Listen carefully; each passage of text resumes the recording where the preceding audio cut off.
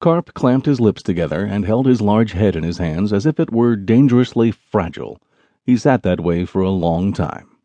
From outside came the faint sound of jays chattering on the grounds.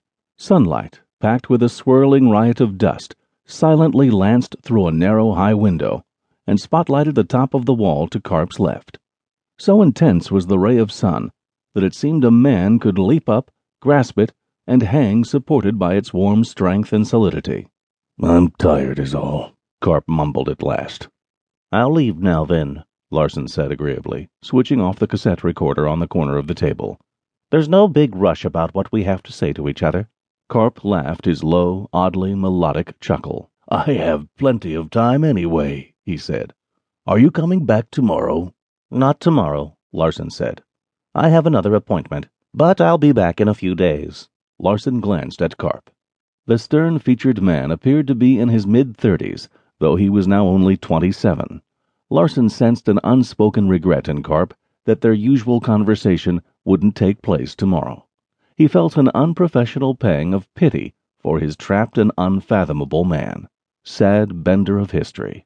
"Maybe Wednesday," Larson said, packing recorder and papers into his briefcase.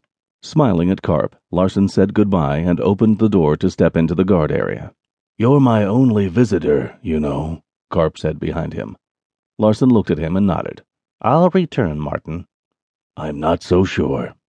Larson closed the door and the guard opened the thick outer door for him and stood to one side. The bulge beneath the man's armpit was noticeable and remotely threatening. Before stepping through to the main corridor, Larson turned and spoke to the guard.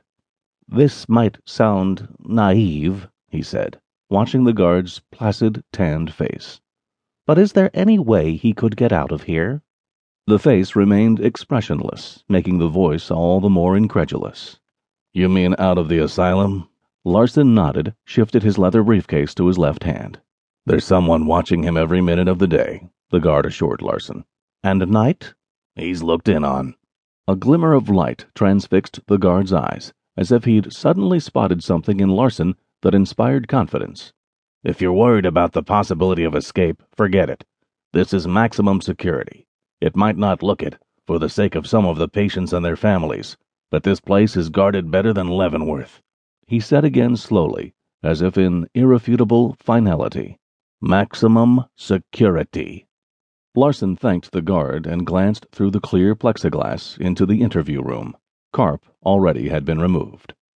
As he drove from the grounds of the secluded asylum, Larson noted again the unobtrusive but numerous safeguards, the high wire-meshed barred windows recessed in ivy-covered brick walls, the many white-coated attendants Larson knew were armed and well-trained, the surrounding high double fences with their guarded gates.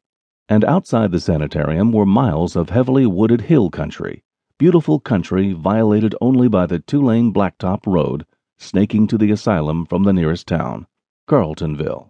Even keeping to the road, it would take someone on foot hours to reach the town. Hours during which the escape attempt would be discovered and the area sealed and searched.